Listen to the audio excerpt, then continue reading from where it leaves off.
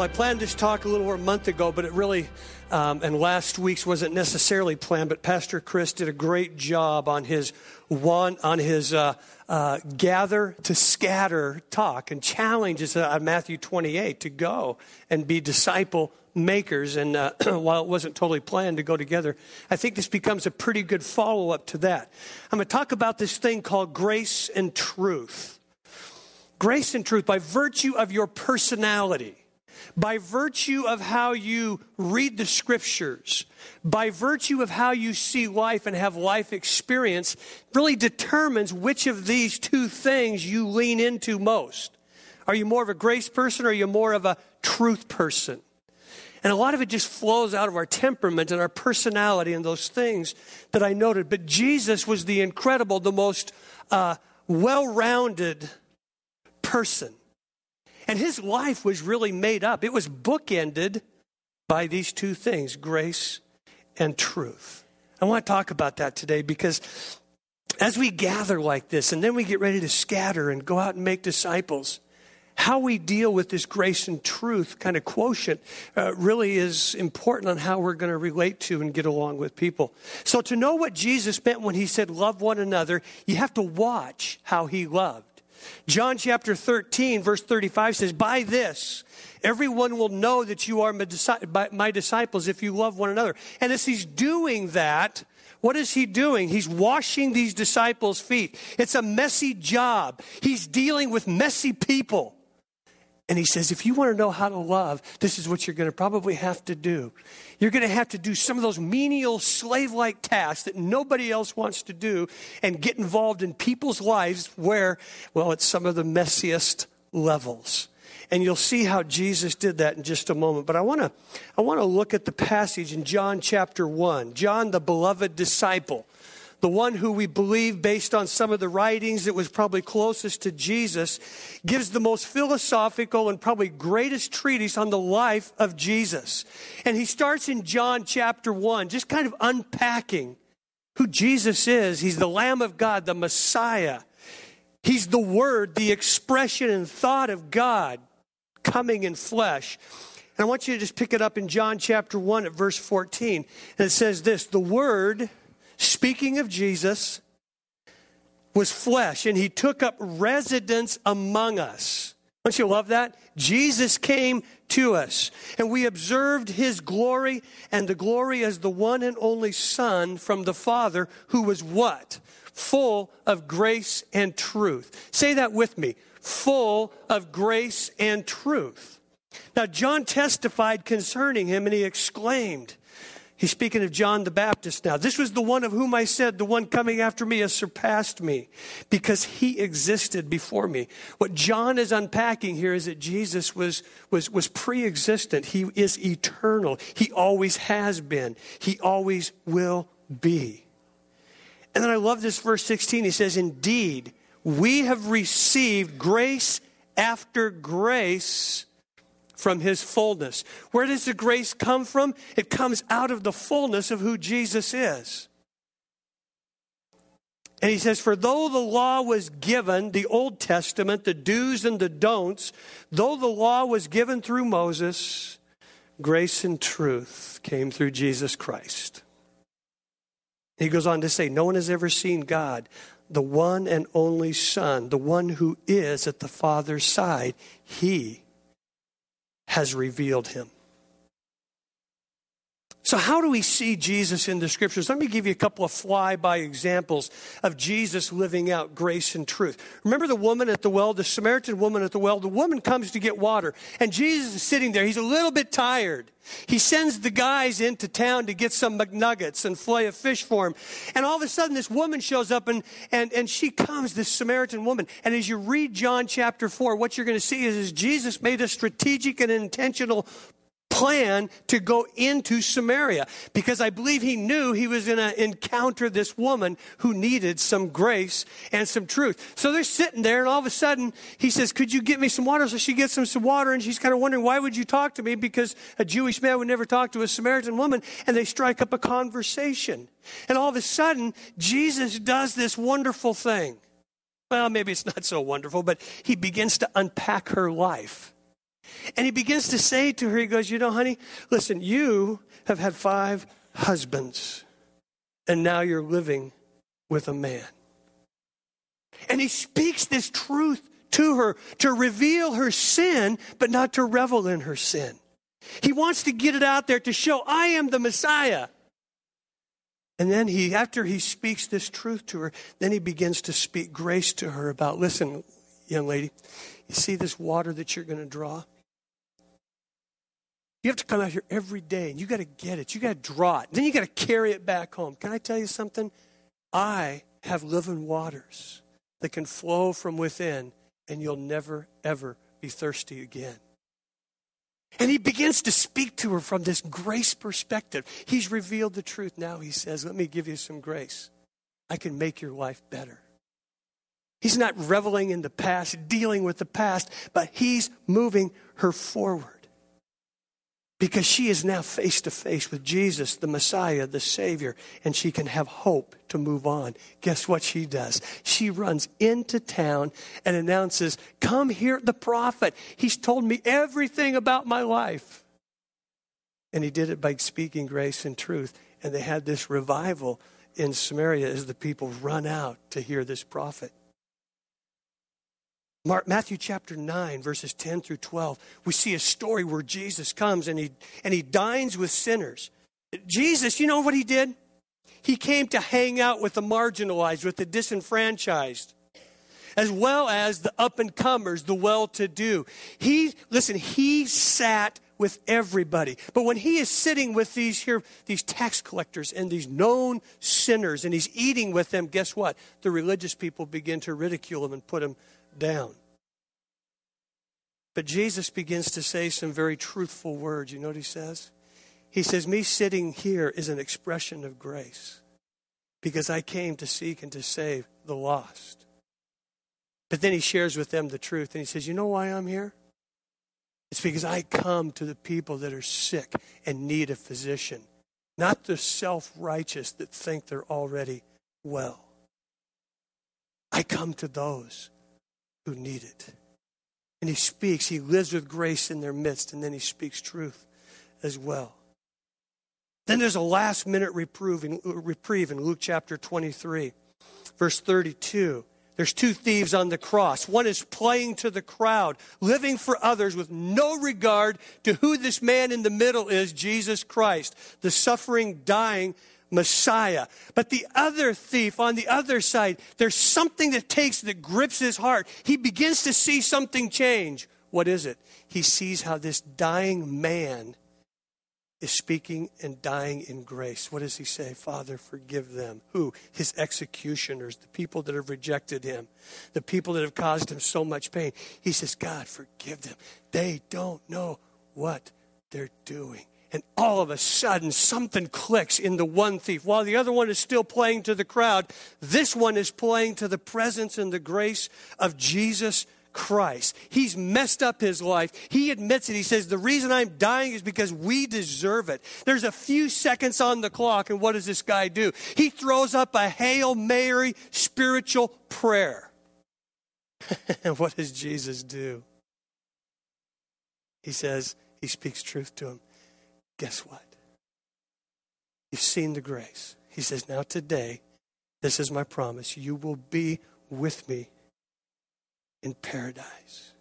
And he receives eternity with God. There's another story, John chapter 8. And the Gospels are full of them. But if you read John chapter 8, remember the woman caught in adultery? Caught in the very act. And all of a sudden, this ragtag group of guys rip her out of bed and bring her to Jesus and says, we caught her in the act of adultery. And they're getting ready to stone her. And they want to trick Jesus and trap him. Because here he is, this grace and truth person. What's he going to do? Is it going to be all grace? Is it going to be all truth? If it's grace, he's going to let her go. If it's all truth, guess what he's going to do? He's going to stone her. So they think they're going to trap him. What does Jesus do? Well, he bends down, writes something in the sand, and then he looks up. Guess what he does? He declares grace. Honey, your sins are forgiven. But he doesn't leave it at that. He speaks truth. And what does he say? Go and sin no more. See, loved ones, that's how Jesus works with us. We have to understand the importance of these two things, because I think that's why John highlights them here in this first part where twice he says grace and truth full of came in.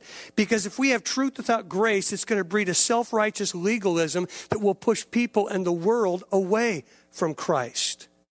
Well, what is grace? In its essence, it is simply unmerited and the unearned favor of God. It's us getting, you getting, me getting, everybody getting what we don't deserve.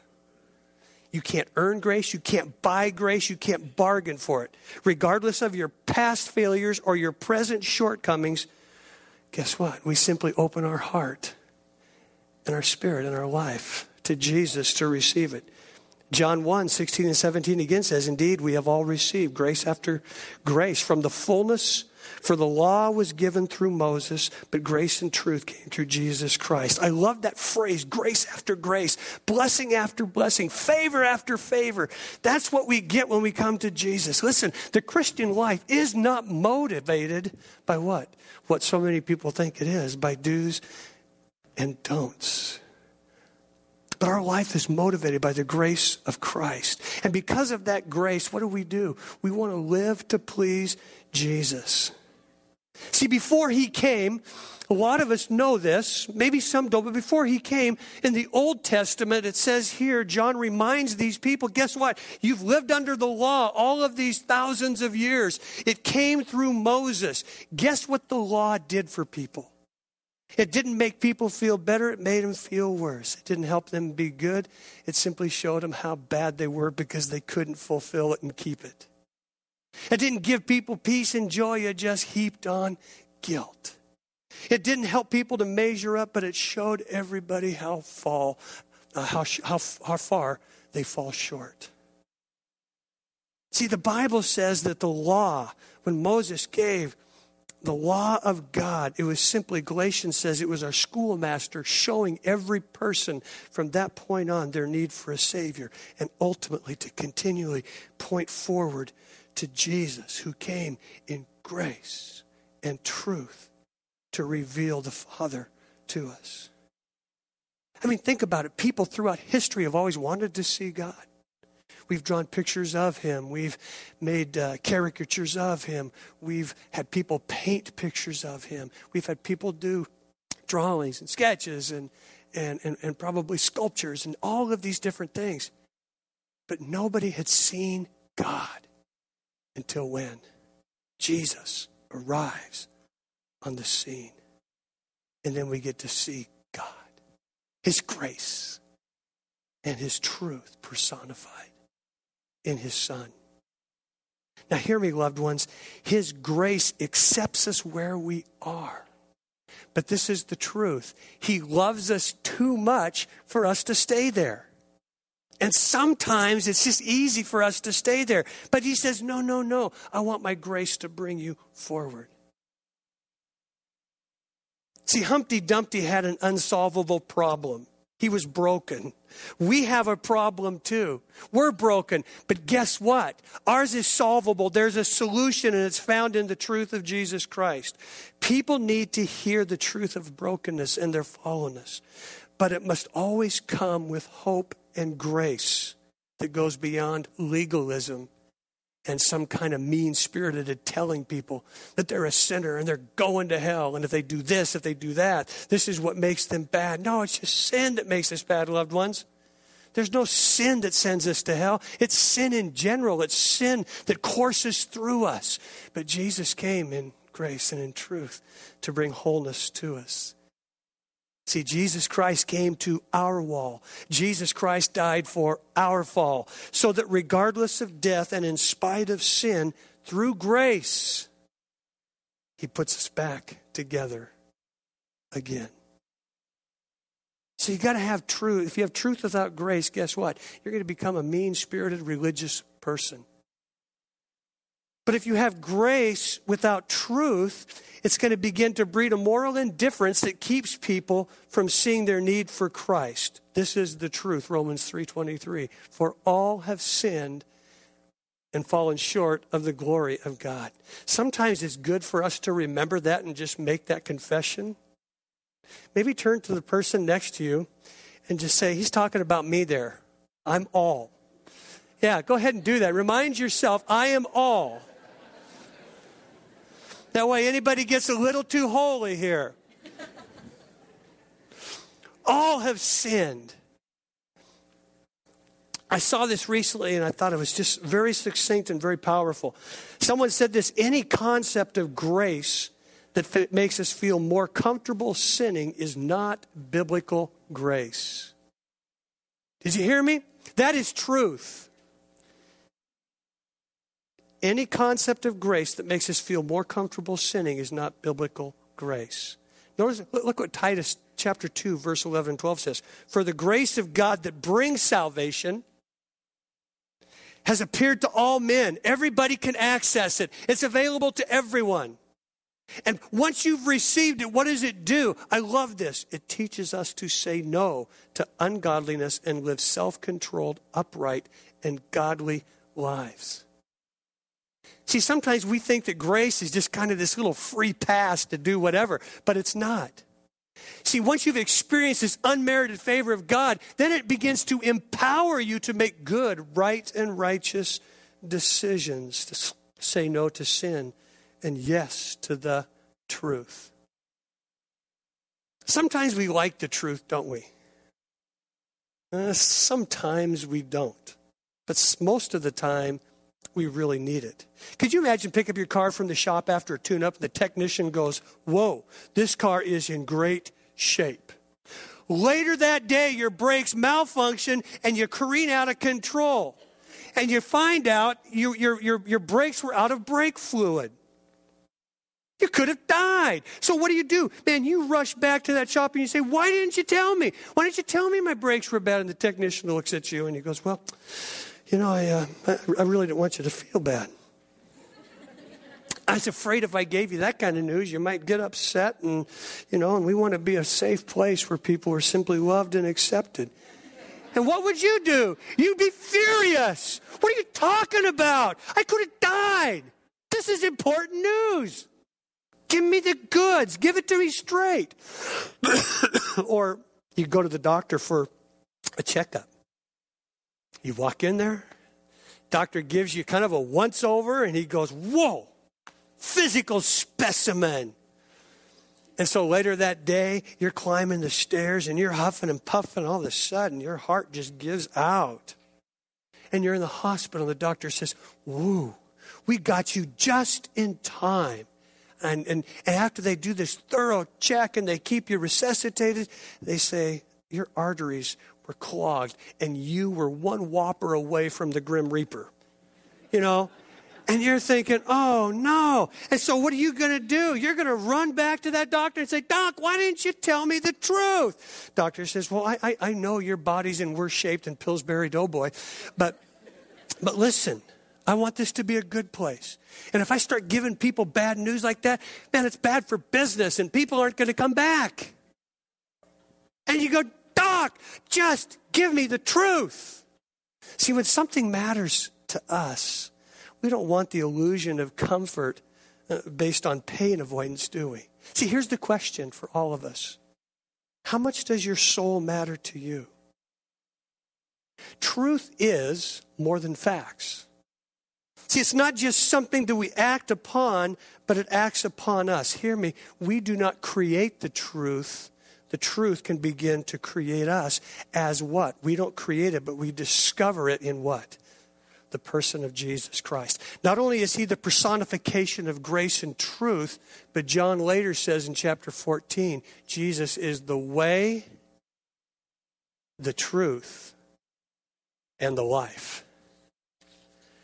See, imagine if you attended church and you heard this. We really don't worry or care if you mismanage your whole life. I mean, nobody here is going to confront you because we don't like conflict. Oh, we'll talk occasionally about sin, well, especially sin out there, and we'll just kind of ramp up against them, but nobody here is really going to talk to you about your sin. You know why? Because that just wouldn't feel good. The goal when we come here is always to feel good, and we walk out. We always want to feel good. Now, listen, you know Creekside, we don't beat people up, but the best way to feel good sometimes is to feel bad and to understand where you are in relationship to the truth where God wants to take you. See, we love to hear about grace, loved ones, but the danger is we can misunderstand grace and start to worship feeling good instead of worshiping Jesus, about whom we're told by John here. The one that says we beheld his glory. There's a weight to his life that when it comes to us, it brings weight to us. And we beheld his glory, the glory of the one and only Son of the Father, who's what? Full of grace, who loves us, but he'll never hold the truth from us, and we need it. We need, you need people who speak the truth. Because the fact is, loved ones, we all have a sin problem. And it's usually worse than we think. I mean, just consider a few statements from the Bible. John writes this in his first epistle. If we claim that we're without sin, we deceive ourselves. And guess what? The truth is not in us. And hear me.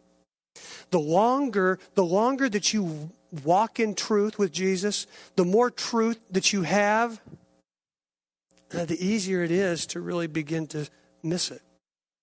Jeremiah said the heart is more deceitful above all things. It's beyond cure. Who can understand it? Because, see, everything starts within. It's not so much what we're doing out here. It's what's coming out, flowing out from our heart. And the truth is, sin is always self-deception. What's sobering about this self-deception is going on inside of you and me. And that's what Jesus says, I come to live in you, to change you. The Apostle Paul, when he writes to the church of Ephesus, they were kind of having some truth problems. So he says, you know what, you guys would rather, just kind of, be deceived and not hear all this stuff. You just want to hear the stuff that makes you feel good. So he says in chapter 4, he says, this is what I want you to do. Instead, speak the truth in love. Because we will in all things then grow up to him who is the head of Christ. See what he's saying there? He says, listen, speak the truth. Oh, but couch it, bookend it with a loving heart and spirit. Because that's what Jesus does. And we have a hard time with that sometimes. I mean,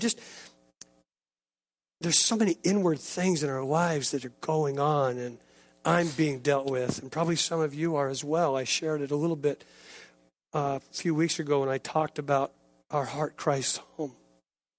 Let me just think about, here's an example. We'll just use materialism. Let's say Marvin has a bigger house, more money, or nicer high-def widescreen TV than me. See, this is the truth. I'm jealous. I want it. I can't admit that, because to admit that would make me feel bad about myself. And I'd have to be honest about that sin. So instead, this is how kind of religious, legalistic people do. You begin to think, Marvy, he's kind of getting a little bit materialistic. He's not concerned at all for the poor. And I'll bet at some point that materialism is going to begin to move him away from the love of God. So then I'm not only envious, now I'm being judgmental.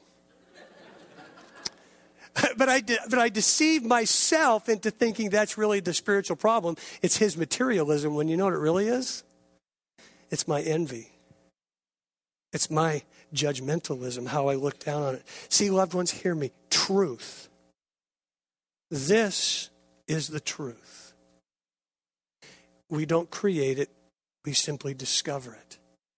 Jesus is the personification of this. That's why John calls him the Word, the express thought of our Heavenly Father. When you see Jesus, you see the thought of God. You see the heart of God.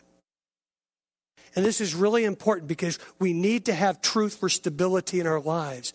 But we got to be very careful that we don't get so much truth that we allow it to harden us and become very religious through it, instead of allowing it to tenderize and marinate our heart to see people like Jesus sees people. We learn from his example. I found this the other day in a great book by Max Lucado. It's called The Grip of Grace. He talks about the fault-finding judgmentalist versus the grace-driven Christ follower. He says the first one will always be fault-finding, and the next one is grace-driven.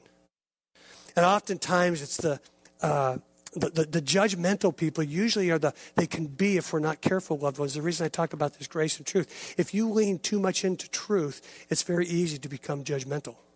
I am not diminishing truth and the importance of it one bit. But sometimes the more we know, the better we see ourselves, and it's easier to look down on others.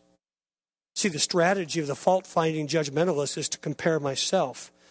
The grace-driven person is to entrust myself to Jesus. The goal of the fault-finder is to monitor my neighbor. The goal of the Christ follower of grace is to know my Father. The self-analysis of the fault-finder is, I may be bad, but I'm better than so-and-so. The grace-driven person is, I'm not perfect, but I know the perfect one, and I'll be forgiven. The fault-finding judgmentalist, their bumper sticker would be, God's watching you, and so am I. The grace-driven one is, I understand I'm not perfect. Their view of sin of the fault-finder is, he's guilty. The grace-driven Christian will always say, you know what? I was guilty. Their work ethic of the fault finder is, what you do is my business. The grace-driven person is, what God does is my business. Favorite phrase of the fault finder is straighten up. Favorite phrase of the Christ-driven, grace-driven Christ follower is, thank you. Thank you. See, John, he walked with, he talked with, he lived with, he ate with, he ministered with, he watched Jesus day in and day out, up close and personal for 3 years. And what he is saying here is Jesus is the perfection, the personification, the most perfect, delightful, bookended balance that there is of grace and truth. You've got to have both. We've got to have both in our lives. So this is a question to think about. What is your percentage? What's your percentage of truth? What would you say your percentage of truth is in your life? And then what would you say your percentage of grace is? Are you 50-50, you think? So that would be pretty good. Or do you kind of lean into one at 30 and one at 70? What is it? Is there one you need to grow in and to balance it out so that you live more like Jesus? Do you watch the news and start thinking down and talking down what's going on in the people there? Or do you begin to have more empathy for them? Well, what percentage do you think was Jesus? What do you think Jesus was? He's 100% of both. He's 100% grace and he's 100% truth. Hear this, loved ones. The church it will be at its best when it is most like Jesus. And we're most like Jesus when we dispense both grace and truth, and we refuse to let go of either. And it's the same thing in your life. As you're out there, as we gather here and you scatter today and this week, the best thing you can do is to never let go of either. But in every situation, say, what is needed here? Is it truth or is it grace? And then if you speak truth, you always speak it with grace. And then if you're dealing with an area of grace, you always make sure you're being truthful in it. Jesus said, this is the truth. You are a sinner. He reveals it. But don't you love that he never revels in it with you either? But the grace is, he says this, I don't condemn you. You know what he says? I want to be with you. Romans 5:8 says, but God proves his love for us, for you, for me, and that while we were still sinners, Christ died for us. I just love that. While we were still lost. A few months back, I was upstairs watching TV on the bed waiting for Trina and realizing she wasn't there. She wasn't coming up. She was downstairs in the family room watching a really bad show called The Bachelorette. And I kind of kept waiting for her because I was watching something else at that time. And I finally said, I just really miss her. I'd like to be with her tonight. It's whatever night it was. And so Monday, thank you. Was that you, Trina, or her? Okay, I just want to know if there's any other bad girl. So I walked down there and I said, why are you watching all of these bachelors like them when you could be in here, up there, with a husband like me?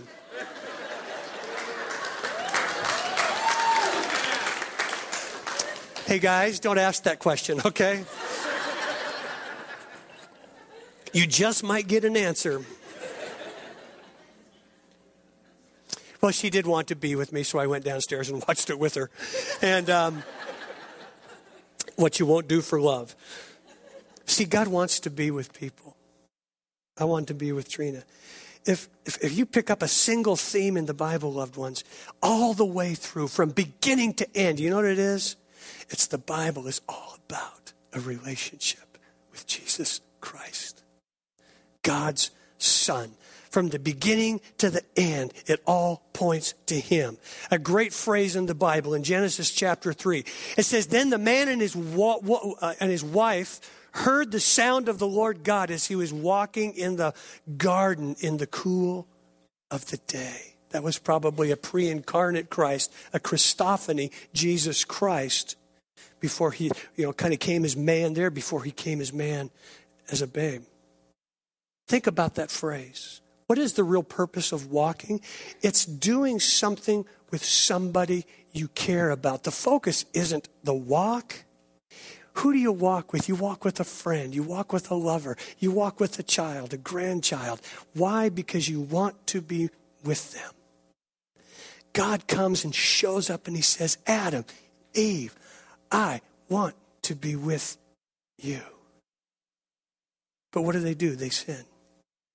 And so they begin to hide from the presence of God. We still all do that at different times. Paul wrote this, all have sinned and fall short of the glory of God.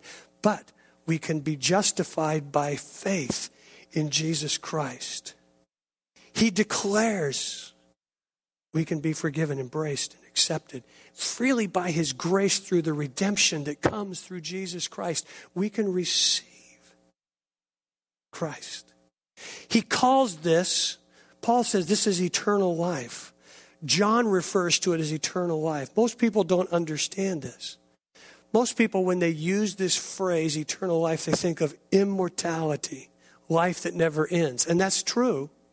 But the phrase eternal life in the New Testament is not primarily about duration or quality, or quantity. It's about a quality of life. It's describing a life with God now, a God with life now.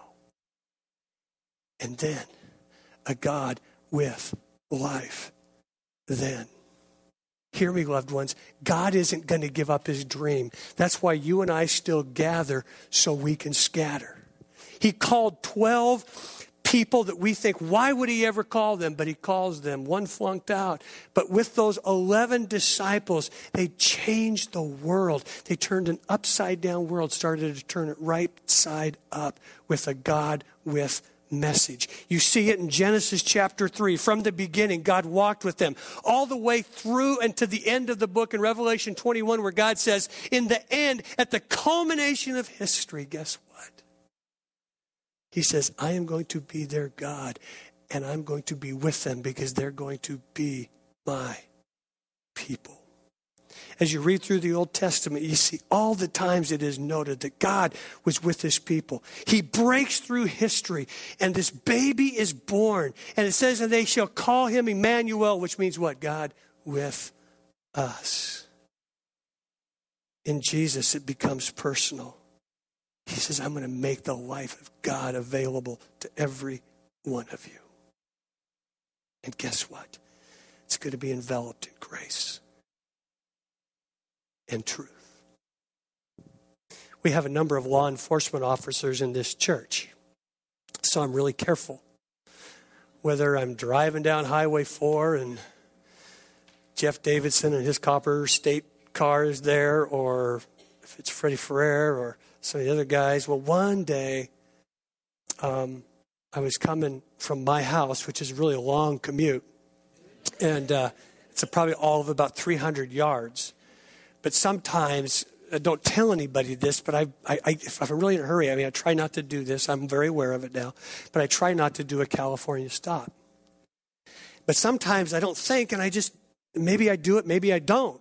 But on this day, I'm in a hurry, and I come and I blow through the intersection, the big major intersection from Sunny Slopes to Fig Tree. And I go and I turn into the church parking lot, and all of a sudden, out of nowhere, there's a police car behind me with its lights on. One of Martinez Finance, and I'm thinking, what in the world? And all of a sudden, I think he, and I go, well, this is good. See how many staff show up, or maybe, counseling appointments or whatever, or people to do work. And I pull over and I get out, hands up, and it's Jim Chase. And it's interesting. You know what he said? He said, I just wanted to come and see you. And I thought, that's so sweet. He didn't come as the arresting cop that I thought maybe he was. He come as a friend who simply wanted to be with me for a few minutes before I started my day. See, loved ones, I think grace would say to you today, Christ wants to be with you every day, in every way. As I said it a few weeks ago, he wants to be at home in you. He wants to live with you. You know why? Not just so you can have a grace and truth-filled life, but so when you go out there tomorrow, next week, next month, throughout the year, your life will speak of his life. And when people deal with you, they know that they've got the grace of Christ and the truth of Christ. And you don't lean into one that makes you look really weak, or you're not so strong on the other that it pushes people away. You're simply becoming like Jesus. That's what we want to do. Because as Pastor Chris so greatly said, we want to gather so we can scatter for the King of Kings and the Lord of Lords. Amen?